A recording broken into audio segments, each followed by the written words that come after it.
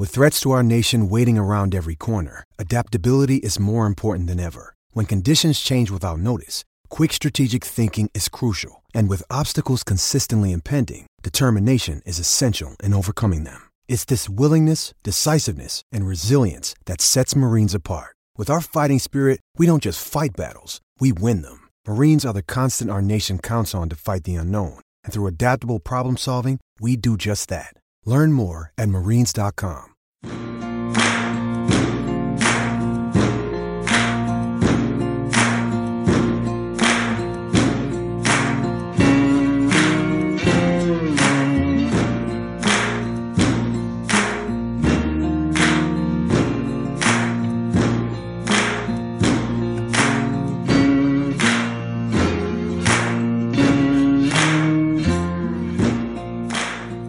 Hokie Hangover. Ricky, no Andrew yet. He'll be joining us shortly. The Virginia Tech basketball program is back in the big dance as a 10 seed. They'll be taking on 7th seed Florida in the first game of the round of 64 on Friday afternoon. Yes, Friday afternoon, not Thursday this year because it's COVID and things are weird. But we got some stuff to get to beforehand. But first off, how you doing? Why does Andrew think that he can just come in whenever he wants? Like he's what is he doing? Like we set a few hours ago. We set a hard time for the pod, and here's Andrew again, just kind of like I'll get there when I get there. Yeah. This isn't no fly by night operation here. We're a professional podcast. So. When Andrew gets here, I'm going to let him do the Main Street Pharmacy read because he's a lot better at it than I am. So we'll hold off on. In short, go to Main Street Pharmacy in Blacksburg. Yeah. Andrew will expand on that later. Yeah, we'll leave the presentation of our sponsor to the one and only Andrew Alex. All right, let's start here, Ricky. Virginia Tech lost to North Carolina. They played their first game in 11 days in the ACC quarterfinal. Late last week, Hokies fell to North Carolina 81-73. Virginia Tech, I thought in the first half came out, played with more energy than I anticipated given the layoff. Kind of blitzed North Carolina early and just kind of hung with them a bit better than I anticipated early. Second half, things started to kind of spiral out of control. North Carolina was coming off of a game against Notre Dame where they absolutely cleaned up on the offensive glass. Virginia Tech did a decent job keeping North Carolina off the offensive glass early, but their size really contributed to the second half run that the Tar Heels went on to eventually close the door on Virginia Tech 81-73.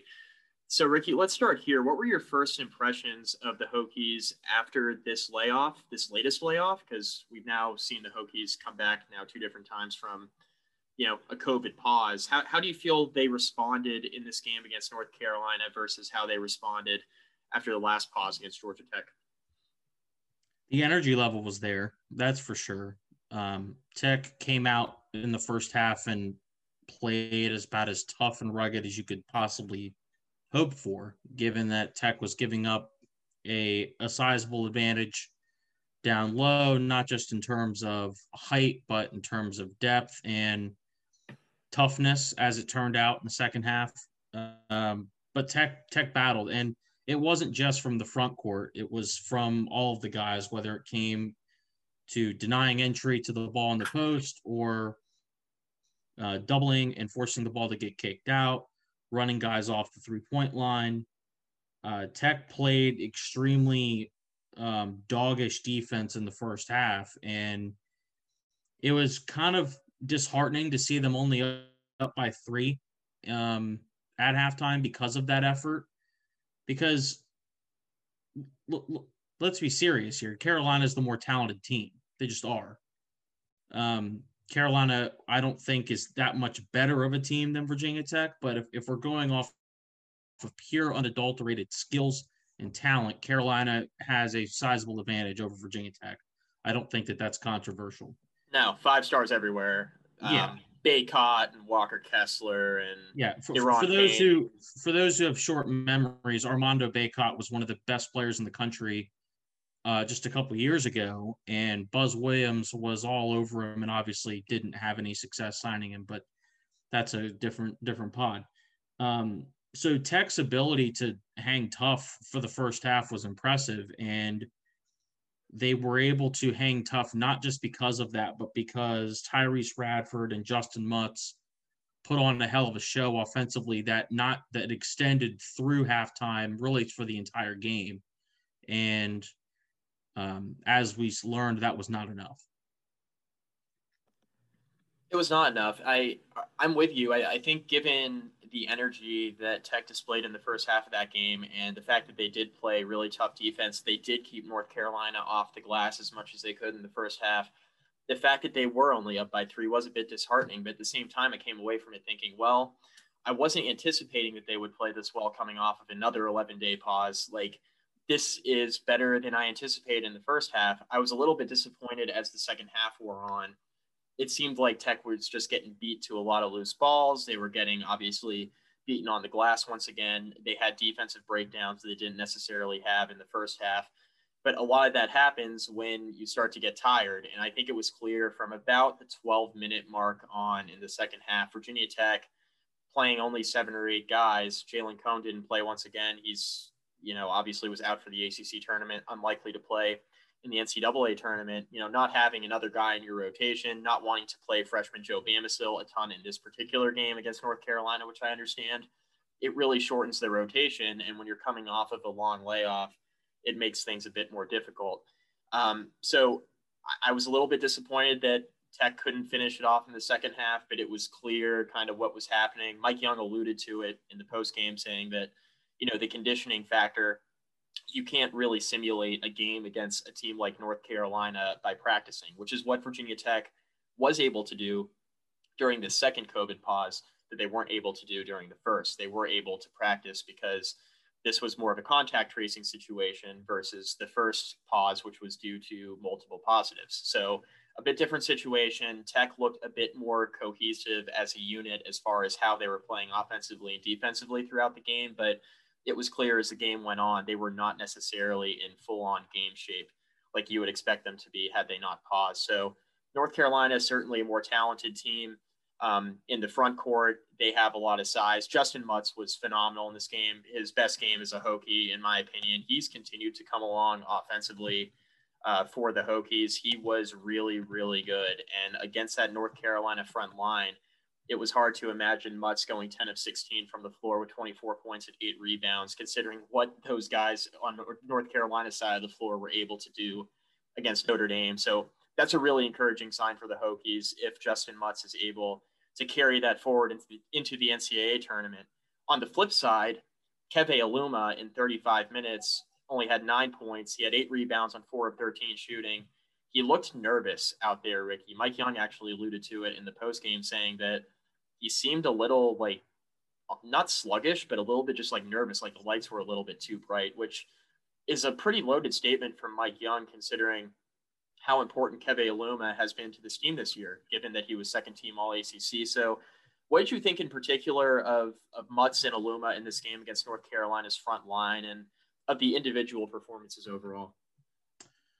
I thought this game cemented Justin Mutz's status as a 1B to Tyrese Radford's 1A. This team, even though Keve Aluma was the second team All-ACC on this team and he had himself a pretty good year, I think moving into next year and really throughout this tournament coming up for how long it lasts, Tyrese Radford and Justin Mutz need to be scoring options 1 and 2. Justin Mutz has this natural aggression with him that he has the ability to go get buckets. And that's an overused phrase and it's overly simplified, but Justin Mutz has a bit of a dog in him, no pun intended. Keve Aluma does not have it. I think Keve is a talented player. I think he's smart. I think he is certainly useful, and he is important to what Virginia Tech does moving forward. But I don't see that same aggression from Aluma on a night-to-night basis. And someone like Mutz, who has shown that kind of throughout the year, but just usually doesn't get as many opportunities to score as he did in this game. I think they need to try and funnel him the ball more because I think he's capable of handling an offensive load of 16 shots. Now, maybe it's not going to be 16 shots every night, but it certainly feels like he should be getting 10 to 15 shots a night now. He played about as well as I think anyone could have expected, and I don't think that that's a one-off. I think that that's something you're going to see moving forward. Now, for Keve Aluma, his issue was, I don't know if it was necessarily him being exhausted, but he started to look slow in the second half. He was a step behind Armando Bacot. He was a step behind all of Carolina's front guys. Day'Ron Sharpe, Walker Kessler, they were just getting to the ball faster than him. And there was a sequence in the second half around that same time stamp that you mentioned, Mike, where I think 8 of Carolina's 10 points were scored off of putbacks, and the other 2 was a turnover. There was another sequence in the game where Hunter Couture had just an inexcusable turnover, and it sparked another Carolina run, and you just saw the wheels starting to come off. And you mentioned the pair down rotation, and I'm not really sure why this was a thing, but if you go back and look at the box score, 6 Hokies played 31 or more minutes. The only player that did not start the game that played more than 5 minutes was Hunter Couture. That's not going to last against a team as talented and as deep as UNC. So I'm not really sure why Mike Young decided to only play Cordell Pemsl 5 minutes. I'm not really sure why David Gasson only got 5 minutes. I think that those guys need to get a bit more run, because 35 minutes for Keve Aluma against that front court is going to be a dogfight as it is. And Justin Mutz played his ass off at 36 minutes. Tyrese Radford also logged 36 minutes. That may work against a lesser team, but when you start to play these uber talented teams that in the recruiting rankings and in terms of pure talent have more weapons than you've got to be able to rely on some of your depth. And I think Pemsl and Gasson have played well enough this year to warrant a bit more run. Yeah, Ricky, one last point on the rebounding advantage for UNC. This is courtesy of Will Stewart from Tech Sideline. In the second half, North Carolina had 13 offensive rebounds and 15 second chance points. They only had 2 offensive rebounds and 2 second chance points in the first half. So that kind of gives you an idea of how North Carolina imposed their will in the second half, with the Hokies getting more tired as the game went on and North Carolina just becoming stronger and better as the game went on, just like they did against Notre Dame. I mean, they went on that insane 42-6 run or whatever it was against the Irish, and obviously the Hokies are a much better team than Notre Dame, but North Carolina was able to do something similar in this game on the offensive glass. So Virginia Tech exited the ACC tournament with that loss. North Carolina would go on to the semifinal where they lost to Florida State, the eventual ACC tournament runner-ups. Georgia Tech won the ACC tournament. They continue to play really good basketball. They made the field. They are going to the big dance for the first time in quite some time. So it's really cool. Virginia Tech is one of 7 ACC teams in the field this year, and the Hokies ended up on the 10 line to face number 7 Florida. Ricky, what were your first impressions of not only this matchup, but a lot was made going into this about where the Hokies would be seated? And I think that Tech is underseeded as a 10, but I also think that this is what happens when you don't play much over the course of a month. You know, people jump you. This is kind of the nature of what we're dealing with playing college basketball during COVID. Some of the stuff's going to happen. I tend to think Tech did okay with the 10 seed, even though I think they're underseeded. I think you'd rather be underseeded than overseeded, and avoiding that 8-9 line is probably good considering what region the Hokies are in. But I want to get your impression on that. The seeding feels a bit all over the place for me. So let's start with Virginia and Florida State. They're both 4 seeds. So I think that's pretty fair. Yep. I might have Florida State a bit lower, but I think that's relatively close. And actually, I don't mind where Georgia Tech and Virginia Tech are as a 9 and a 10. But Clemson's a 7.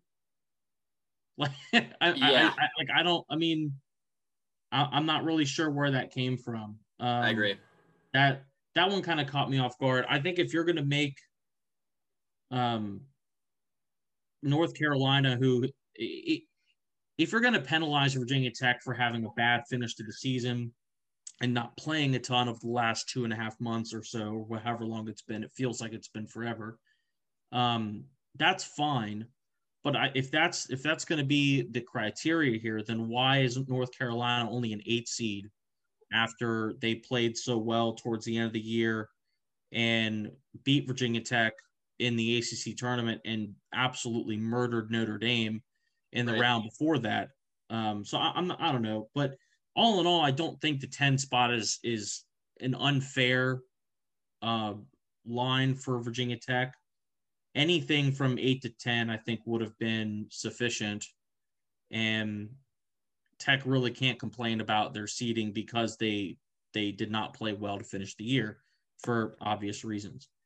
But getting off the 8-9 line is really important, especially when you consider this bracket. So Baylor's the 1 seed, right, in the South region, and Baylor is probably the second best team in the country behind Gonzaga.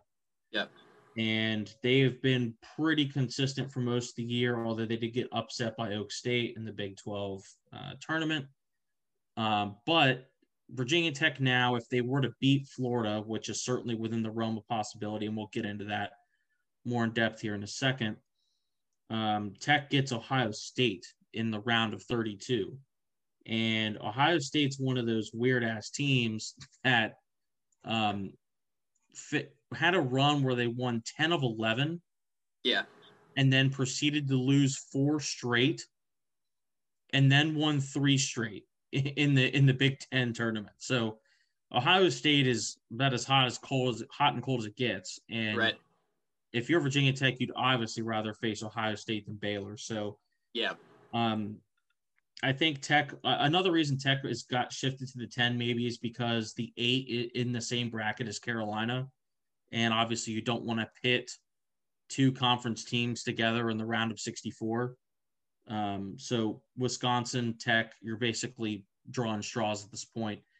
So ultimately, I don't think the Florida game is a bad matchup for Tech. It's certainly winnable. I think it's a toss-up right now in most of the major betting sites, and I think that's pretty accurate. Yeah. No, I mean, Florida's a good team. They're not an unbeatable team. They play in a good conference. The SEC was pretty good this year. Conference. Yeah, they play in a really good conference. Mike White's a good coach. Like, they got a lot of good stuff going for them. It won't be an easy game, but it's definitely a winnable game. And, you know, if you think back to what you were just talking about with Ohio State, you know, potential round of 32 game against the Buckeyes, like, that won't be an easy game either. But when you look across the bracket, I mean, if you draw the 9-loss 2 seed that's been hot and cold at times, that can lose. First of all, Ohio State at times this year, like you mentioned, kind of the streaks that they went on, they looked like a top 5 team at times. Then they looked like a top 15 team, you know, when they kind of went on their losing streak. It was like, all right, this team's pretty good, but they might not be as good as we thought they were. Then they look good in the Big Ten tournament, and they lose a heartbreaker, obviously, in the Big Ten tournament. But they are a very good team. I look at this, and I'm thinking, okay, I mean, if you're going to be in Baylor's region, this isn't the worst draw in the world. And the fact that the Hokies were able to avoid that 8-9 line, like say that Tech got that 8 seed instead of North Carolina and they were facing Wisconsin, that's a tough first round matchup. I mean, Wisconsin has played a lot of good basketball this year in the Big Ten. They've been overshadowed by, I mean, look, there's Illinois, there's Michigan, there's Ohio State. Like, the Big Ten was as loaded can be this year. And Wisconsin was good, and they played some tough games against some really, really good teams. And at times they played well, at times they didn't, but they held their own most of the time. And that is an underrated Wisconsin team sitting there at the 9 seed that I'm pretty thankful the Hokies didn't draw, quite honestly, because I looked at some of the brackets and some of the projections, and a lot of folks had Virginia Tech on that 8-9 line, potentially facing off against Wisconsin. I thought that would be a really tough game. I think Tech facing the 7 seed Florida is actually a much easier matchup for them. Florida is not as big on their front line. They do have good guard play, but they're not as big on their front line as Wisconsin is. So avoiding that 8-9 matchup, I think, is something that Virginia Tech fans can hang their hat on, even if you do believe that the Hokies are underseeded when playing at their best. My thought on this is that if Virginia Tech didn't go on pause in the month of February, they probably would have ended up as a 7 or an 8 seed. I don't think they were like drastically underseeded, but I do think only playing 4 games in 32 nights, that has to have an impact at some point with when other teams are able to take the floor.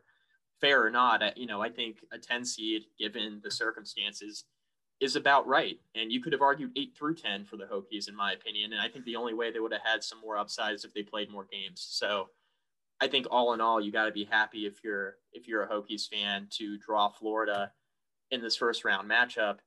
As far as the game itself is concerned, Ricky, what are you looking for in this opening round matchup against Florida? Who do you think is the most important player for the Hokies as far as their success is concerned in this opening round game in order to get to a round of 32? Well, there's 2 guys, I think, neither of whom played particularly well against North Carolina. One is obviously Keve Aluma. I don't think Keve needs to be someone who's counted on to carry the offense, but he's got to be better than 4 of 13 shooting, which is what he was against UNC. He was 0 for 3 from the 3-point line. We talked about how he struggled on the glass in the second half. Florida doesn't have the front court depth that Carolina has. Colin Castleton is pretty good, but he's not a world beater. And I don't think that Keve is going to be in a situation where he's going to be kind of overwhelmed like he was in the second half against Carolina. Also, if you go back and look at Keve Aluma's track record, when he's played poor games, he's generally rebounded pretty consistently. That's a good sign. Also, I think he's probably going to have a bit of a fire under his ass because I'm pretty sure he's aware that he played a pretty large role in Tech's reason for losing that Carolina game. So I do think Keve is going to come out and play better. The other one's Hunter Couture. I thought Hunter looked pretty overwhelmed against Carolina. I mean, he played 20 minutes, took 2 shots, missed 2 free throws, turned it over twice, one of which was just inexcusable. Only 1 assist. He's got to be not only smarter with the ball, but he has to be more productive with the ball in his hands. One of the biggest weaknesses with this team is the lack of a secondary ball handler, that's someone who can run the point. We all know Wabisa Beatty's offensive limitations. They were on full display in the Carolina game as he went 0 for 5 and oftentimes looked extremely overwhelmed is the nice way I'll put it when he was attacking the rim. Hunter Couture has to be a bit of a combo guard guy, and I don't know what kind of minutes that Joe Bamisiel is going to get in this game. I hope it's more than 5 because I think Tech needs a bit more explosiveness attacking the basket. I'd like to see Darius Maddox maybe get a few minutes, but I think that Hunter Couture is going to have to play a little bit of that backup point guard role in this game, and he's got to do better than what he did against Carolina. I agree with you on Couture. A couple things to keep an eye on here. Florida's 2 starting guards, Scotty Lewis and Trey Mann, are both 6'5". They're sophomores. They're very productive players. Scotty Lewis is more of a defender. Trey Mann is, the leading scorer. I mean, Keontae Johnson played 4 games. We know, he was sidelined with a heart condition. It was real scary. He's doing much better now, but he obviously hasn't played since early in the year. But Trey Mann is their leading scorer out of the guys who have played at 16 points per game, shoots almost 40% from 3, 45% from the floor, a very good offensive player. Scotty Lewis, a pretty good offensive player in his own right. When he does shoot, he's shooting almost 45% from the floor as well, even though he's only averaging 7.9 points per game. He's one of the best defenders in the country, certainly one of the best defenders in the SEC, averages 1.6 steals per game. So he's very active defensively. He's a very tough matchup because of his size and length. Trey Mann, in the same manner on the offensive side of the floor, produces some problems. Now, Wabisa Beatty is one of the best perimeter defenders in college basketball. I'm comfortable saying that. Certainly one of the best in the ACC. He's a really good defender. The problem is that Wabissa Bede is not 6'5". So I think Hunter Couture, who has come on very well defensively this year, has played really good basketball on that end of the floor.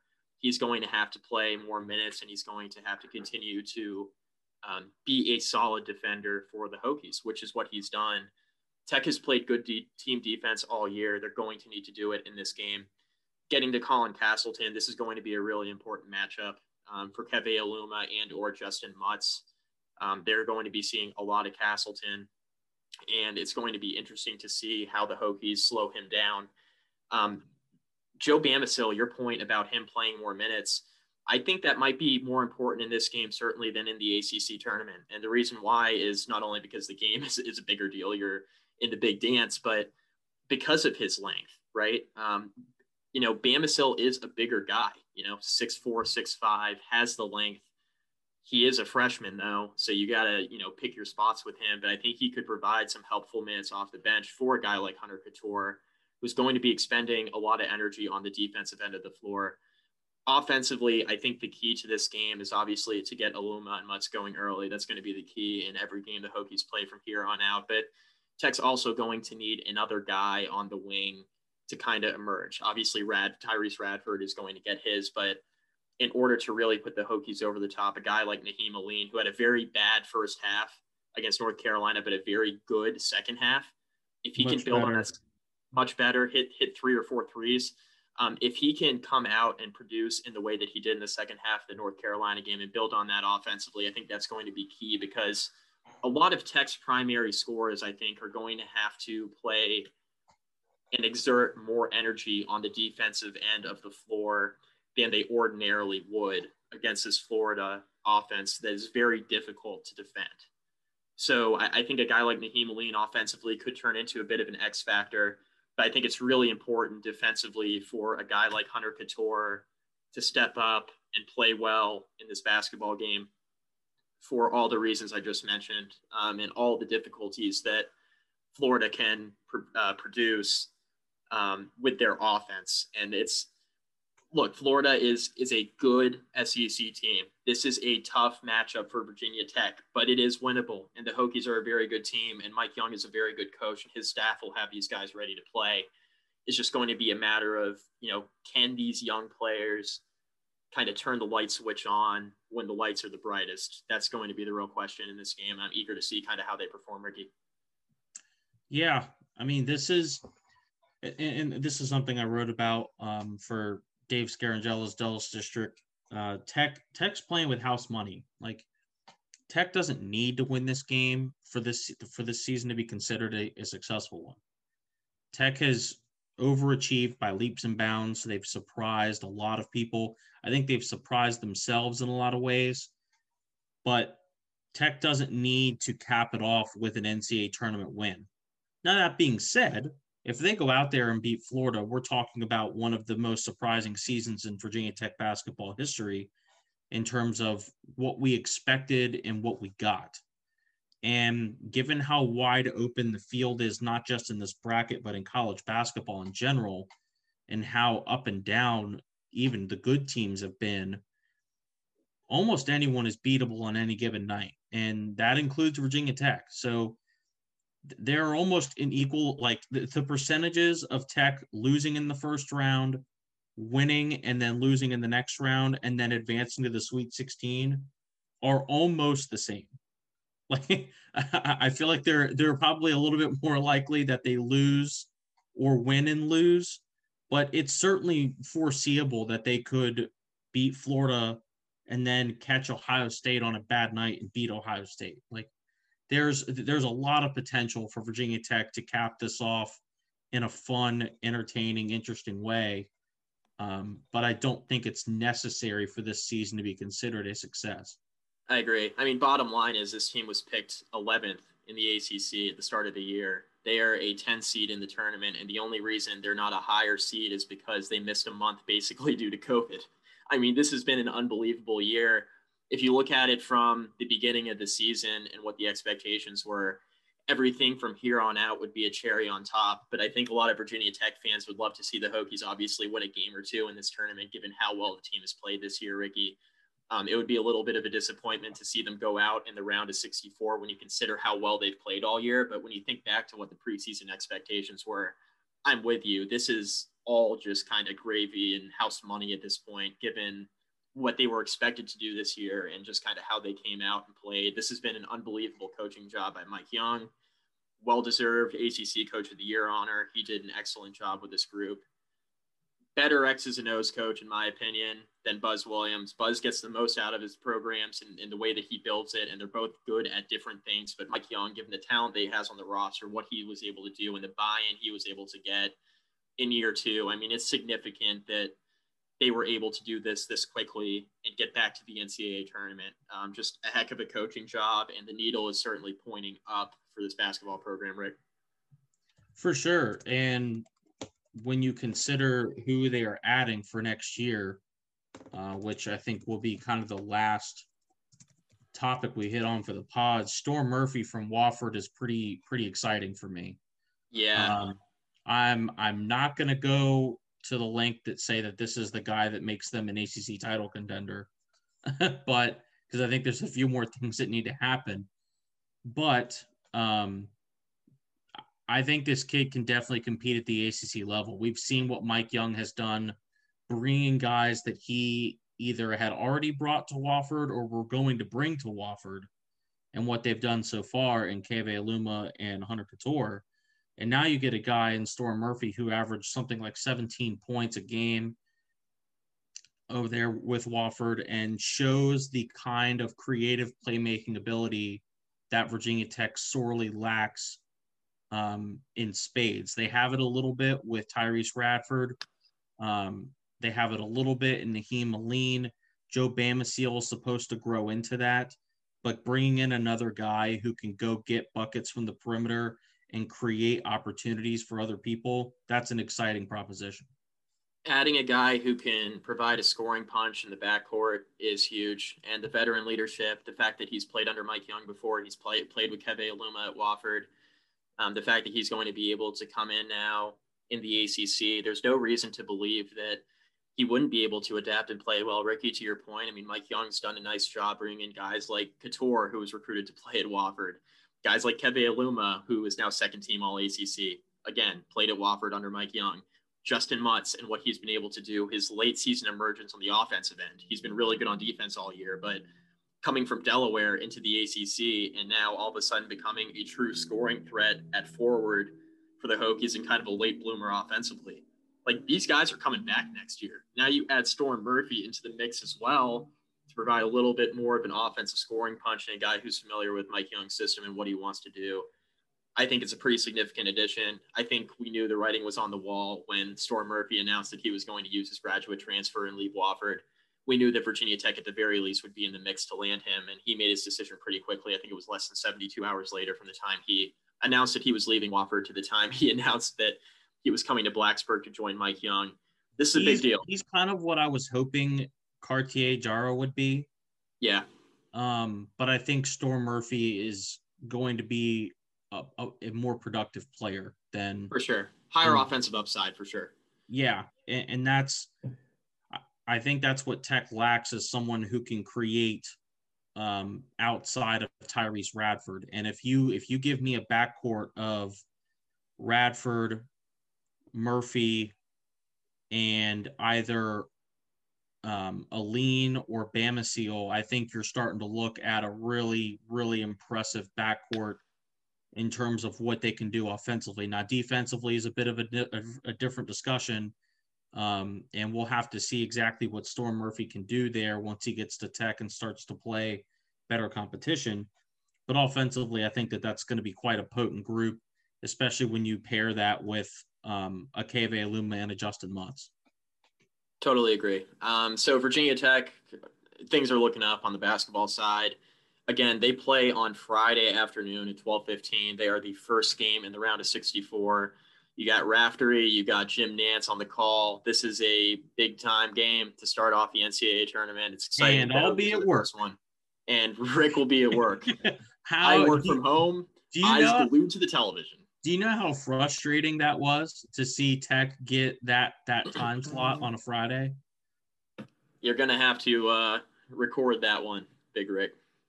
Well, what's the point? The game will have been broken down and analyzed by the time I get off. This is a true. waste of time. Probably by me.